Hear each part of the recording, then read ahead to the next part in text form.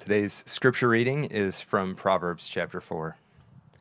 Hear, my son, and accept my words, that the years of your life may be many. I have taught you the way of wisdom. I have led you in the paths of uprightness. When you walk, your step will not be hampered, and if you run, you will not stumble. Keep hold of instruction. Do not let go.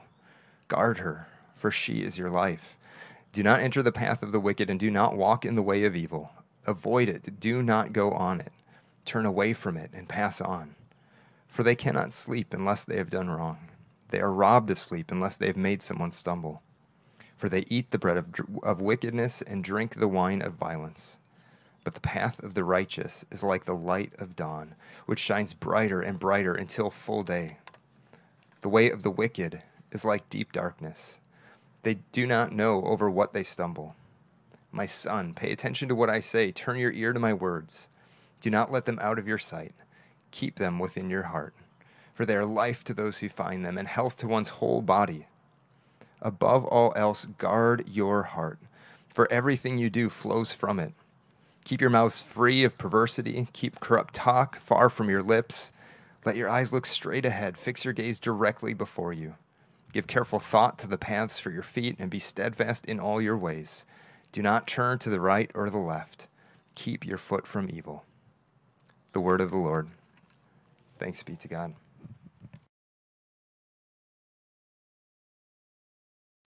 All right. Well, this summer we're doing a series taking from the book of Proverbs about wisdom for living. And so, and wisdom being not just, information or knowledge, but it's the art of living well. And wisdom comes, I think today we see practical wisdom just at play. How should we live? People sitting in the shade versus sitting in the sun. That's wisdom. That's wise. So y'all are putting that into application today, but it is nice. So wisdom might be sitting in the sun as well. It depends on the circumstances. But it is, my favorite time of year when all of the advertisers start encouraging us to find a gift for that special dad or grad in our life. And Amy knows more than anything that this, for some reason, this phrase "dads and grads" is like a nails on a chalkboard for my ears for whatever reason. But regardless of that, this past Friday marked a blessed day. It was in our family's life. It was the end of the 2020-2021 school year. I know summer is sometimes scary, but if I could kind of Men in Black style erase a year of education from my life, it would be this past year. And at the end of the academic year, it marks those great transitions, and we have those traditions that go along with those transitions, and that is, of course, the tradition of commencement, where we get, used to be, but in the before times, we would pack friends and family and siblings and grandparents into an auditorium. Or in my day, we'd sit in the bleachers, usually under a hot baking sun, and we would mark that great life transition. And we would hear speeches that are filled with some of the best cliches and platitudes about, what you're going forth to in life, about what comes next. I mean, the best move that one can make in these circumstances is to read from Dr. Seuss's "Oh, the Places You'll Go." Now, as I was thinking about this and thinking about commencement, I was thinking of my own commencement experiences. And so I wonder if you think back sort of in your mental Rolodex, do you remember your own commencement? What do you remember about your own commencement? I don't remember much about all of them. Actually, I remember more about my junior high commencement than I do about my high school commencement. We had Diana Pierce, the great local newswoman. Diana Pierce spoke at my junior high commencement, and I received a Susan B. Anthony dollar as a token for graduating, because I went to Susan B. Anthony Middle School, which I promptly spent within 2 weeks of graduating junior high school. But I don't remember my high school commencement, nor do I remember my seminary commencement. And to prove I don't remember my high school commencement, I had to ask my parents if I spoke at my high school commencement, which they confirmed that I did. So that tells you how much I was paying attention. And Amy and I did have famous Dave Anderson, he of famous Dave barbecue fame, spoke when we graduated from the U. But what's remarkable really about commencement addresses, I think, is how unremarkable they are. And my thesis is that the only truly great commencement address of the 21st century was given by the novelist David Foster Wallace at Kenyon College in 2005. And I think the only other great American commencement address I can think of is when Alexander Solzhenitsyn gave the commencement address at Harvard. I think it was in the late 70s or early 80s. But, if you have other examples, please prove me wrong. But, as I was doing my research for this sermon, I Googled best commencement speeches, and my thesis that there's not really any great commencement speeches was only confirmed by this. Because, if you're giving a commencement address, you Google great commencement speeches to do that, just like if you're giving a best man speech, you Google great best man speeches. And so the best article I found on this came from Teen Vogue. And it was giving the best commencement speeches in history. And it included quotes from, these are like great public speakers. So we have Oprah Winfrey, we have both of the Obamas, we have Joss Whedon, J.K. Rowling, Conan O'Brien.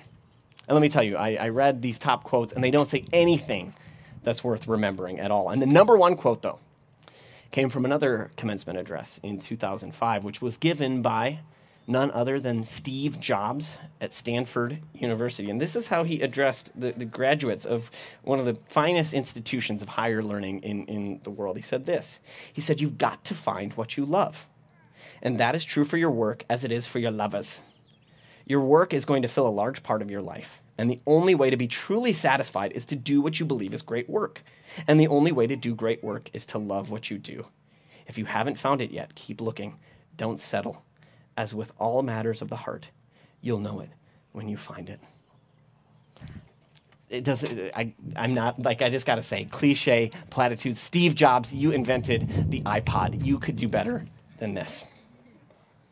But the reason I say all that is this is not just because it's the time of year, but actually what we see in Proverbs chapter 4 is an example in Scripture of what is a sort of commencement address. And as I was reading through the commentaries, more than a couple of them mentioned that the entirety of Proverbs chapter 4, including our passage, it's a farewell speech.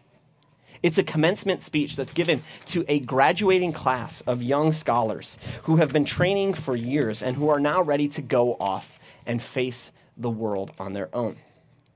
And so it's actually interesting to compare what our modern day commencement speakers stress versus what the teacher, the Solomonic teacher of wisdom in the book of Proverbs says to his. And so our commencement addresses, I think universally they tend to focus on the pursuit of individual fulfillment and achievement and personal happiness. But the focus in Proverbs is on the pursuit of wisdom, which leads to something. And it's this word it's kind of the thread that ties and runs through the whole passage. And the word there is this, it's life. The pursuit of wisdom, which leads to life. If you've seen Fiddler on the Roof, l'chaim, to life. Chaim is life. And of course, life in Scripture is about more than being, vertical and breathing. Right? Life is life lived in relationship with the living God. It's being activated by him towards the ends for which we're recreated. It's living into God's purposes for us, which are to embody his covenant values of faithfulness and holiness, righteousness, justice, and love. The kind of life that flourishes and blesses and endures. And even in the Old Testament, which doesn't have a lot to say about, kind of life after death or eternal life, it points to the kind of life that extends beyond natural human existence. And so the admonishment, the encouragement, the charge of our commencement speaker here in Proverbs is to pursue and to hold fast to wisdom, because that's what leads to this kind of pure, flourishing, everlasting life. Now that sounds pretty great to me. But the question remains, okay, if wisdom is so great, if it's so important, if I need to pursue it, if I need to lay hold of it, if I need to guard it, how do I get it? Right? That's the question. You can tell me something's great, but how do I get this great thing? And so the answer that we see in our passage, I want to look at three things here. Two that are really explicit, and one of them is implicit, but equally as important. And the first is that the pursuit of wisdom is like walking a path. And the second is that it's like being a healthy body. And finally, wisdom is something that's passed from one generation to the next. So first, wisdom is like walking on the right path. And so our proverbial commencement speaker addresses the graduates, reminding them that he has led them on, quote, paths of righteousness. And so this language of life and the life of faith being like walking down a path, it's a common trope in Scripture. It's a common trope outside of Scripture. And it's common because it makes intuitive sense, right? We understand our lives as having a beginning, a middle, and an end. And so the question is, where are we going? What are we pursuing? And as cliched as it sounds, it's cliched for a reason. It's true. We're walking through this life. We have to choose a direction. We have to choose a path. We have to choose the kind of things that we're going to pursue. That's why the words of, Robert Frost's famous poem, the Road Less Traveled, what does he say? He begins with 2 roads diverged in a yellow wood. And immediately and intuitively, we have this sense of what he's talking about. That in our life, we're going to have to choose a path. We're going to have to continue to go down that road, or we might find ourselves having to choose another way. And so the simple message of Proverbs is that when it comes to wisdom, we're faced, though, not just with a singular choice. Are we going to pursue it or not? Important as that choice is. But we're also faced with the decision each and every day, each and every step we take, whether or not we're going to continue down that road or are we going to choose another. And so each day we get to choose if we are going to take another step towards God, or are we going to turn around and go in another and inevitably much darker direction. And so the message here is very important for those of us who consider ourselves Christians to hear about the importance of that daily choice, that daily decision. Because some of us, many of us maybe even, were raised in traditions, and I include myself in this number, that stress the importance of making a decision or a commitment to Christ. And I don't want to downplay that. That was important in my own walk of faith. A couple seminal moments stand out where I was convicted and convinced of the truth and the beauty of the gospel. But that moment, it really means nothing if it's not the commencement of a journey with Christ.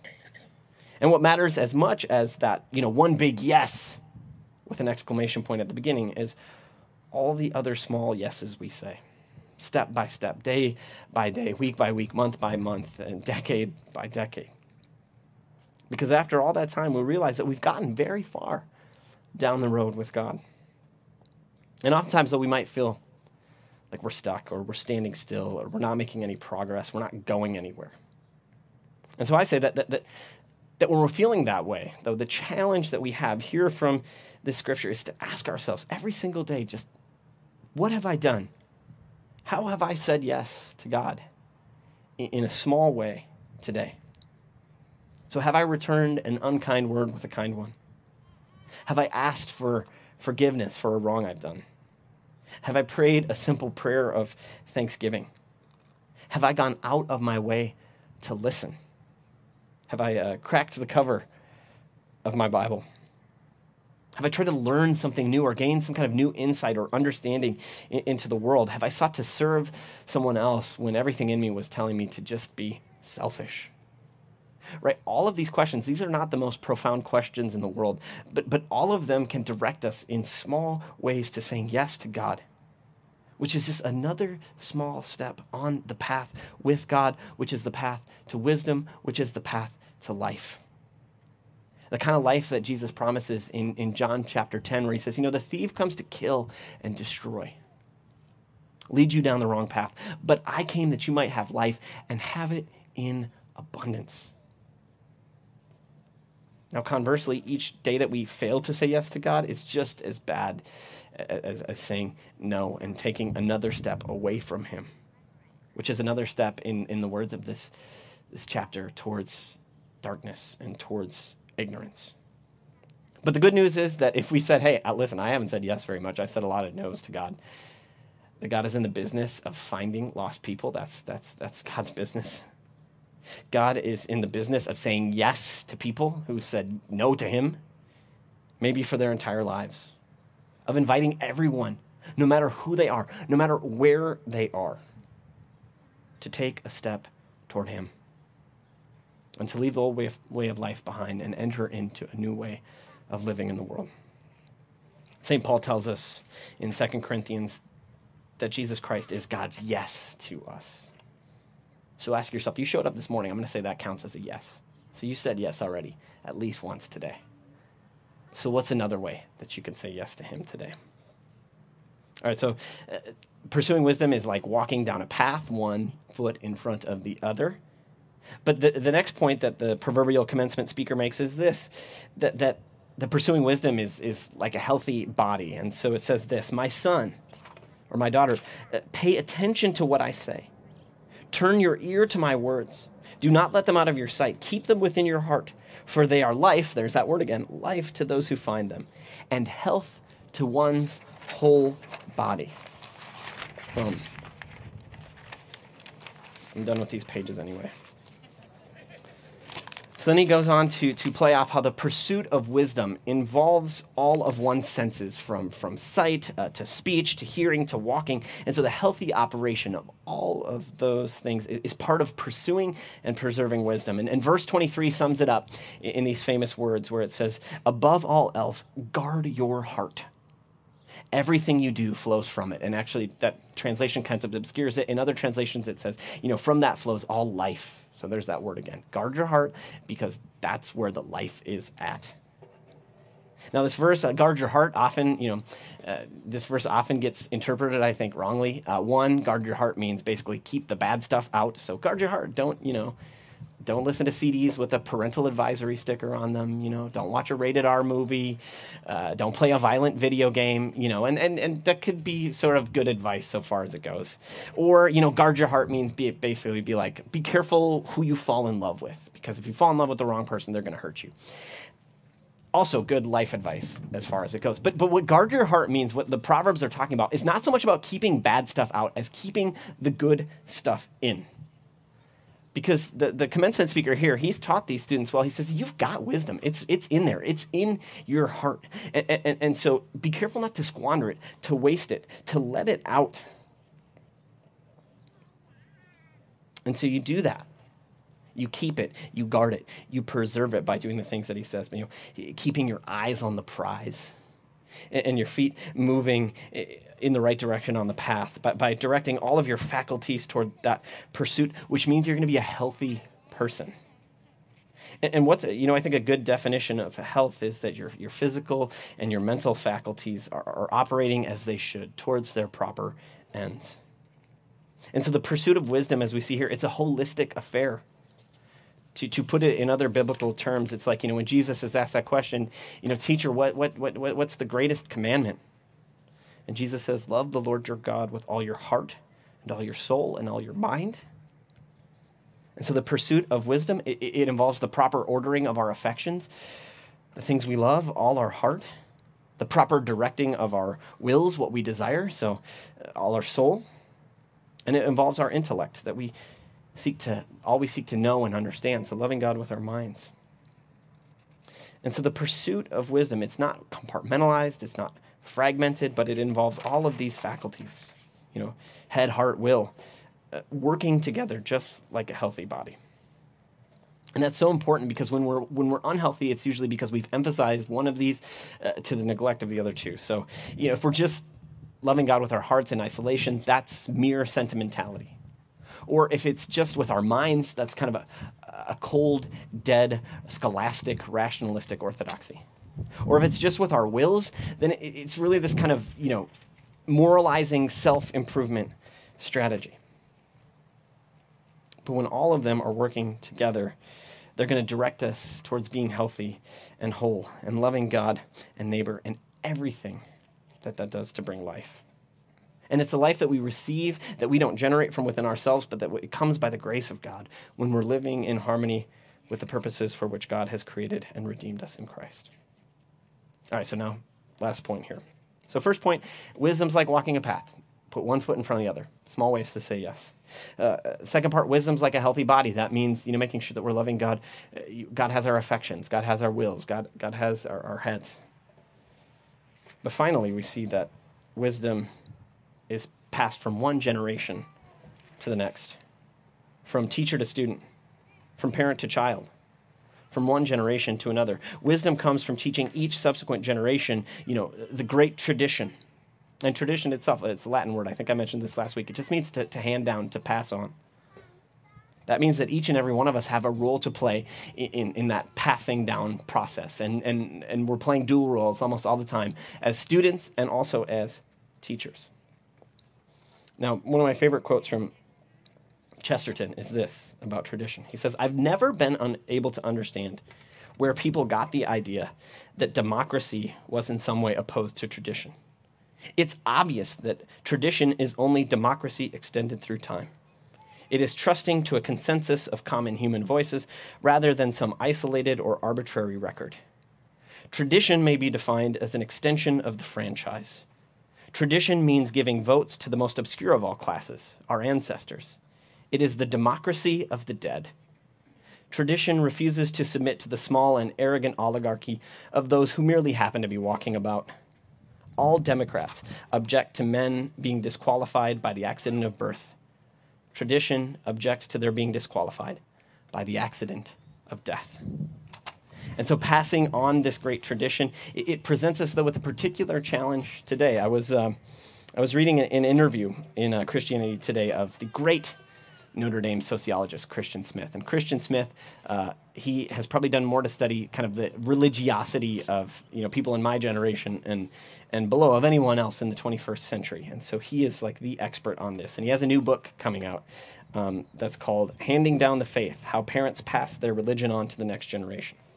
And what this book does is it summarizes this massive research project he undertook with his co-author that found, and I think this is unsurprising, will be unsurprising to us, that in terms of how does this happen, what kind of traditioning, what kind of passing down are parents looking for today? What kind of traditioning are they looking to? Is he says, well, what our research found is that what parents are looking for in terms of passing on the faith to their children is something akin to what modern commencement addresses are promising. That they want something that's a path towards personal fulfillment and happiness. Parents want a religious formation that will make their kids happy and successful in life. And so it's very much about kind of individual identity versus any kind of communal solidarity. And it's very much about the imminent, the here and now versus any kind of, transcendent reality. Parents are worried more about their kids' psyche than they are their souls. And so he found that these attitudes, though, they were pervasive across, the Christian, the Christian spectrum, so from progressive to conservative, and even across religious traditions. So not just Christians. That all religious people in America kind of have this as a core value. They want a tradition, a passing on that emphasizes personal happiness and fulfillment. Now, I could go on a rant right now about how the parents are wrong and they're just buying into consumeristic society, or I could also go on a rant about kids these days, but I'm not going to do that. I'm just going to say that this sets sort of the context for the challenge that we face. That when we're trying to do the kind of education that Proverbs is talking about, holistic, life-giving, full-hearted pursuit of God, it's not a product that we can package. It's not a lifestyle. It's not a brand. It's a whole way of being and of living in the world.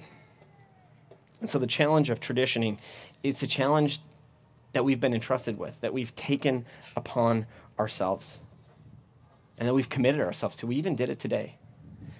And so we owe it, though, to Evangeline, and we owe it to Nora, and we owe it to August, and we owe it to Beatrice, and we owe it to Frankie B, and we owe it to Harlow, and we owe it to Hudson, and we owe it to Harrison, we owe it to Isabella. Am I forgetting any babies? Okay, I don't think I forgot anyone's children. I don't want to leave any kids out. And the older kids, too. I owe it to my own children. But I'm just thinking of these babies who've just been born this past year. We owe it to them. We owe it to the parents. We owe it to our parents who pass it on to us. And as this passage shows, there aren't any shortcuts. There's no, one weird trick. Just the call to heed the words of Jesus that Matt mentioned at the beginning of our series, to come and learn from him, to take his yoke upon him and learn what Eugene Peterson translates as the unforced rhythms of grace. And so the baton has been passed to us, and we've been charged with passing it on and not dropping it into the ground or kind of turning it into something else. And then the really scary part is this. At some point, we've got to trust God enough to let our own kids run with it. God help us, but he will. In the name of the Father, and the Son, and the Holy Spirit. Amen. Please pray with me.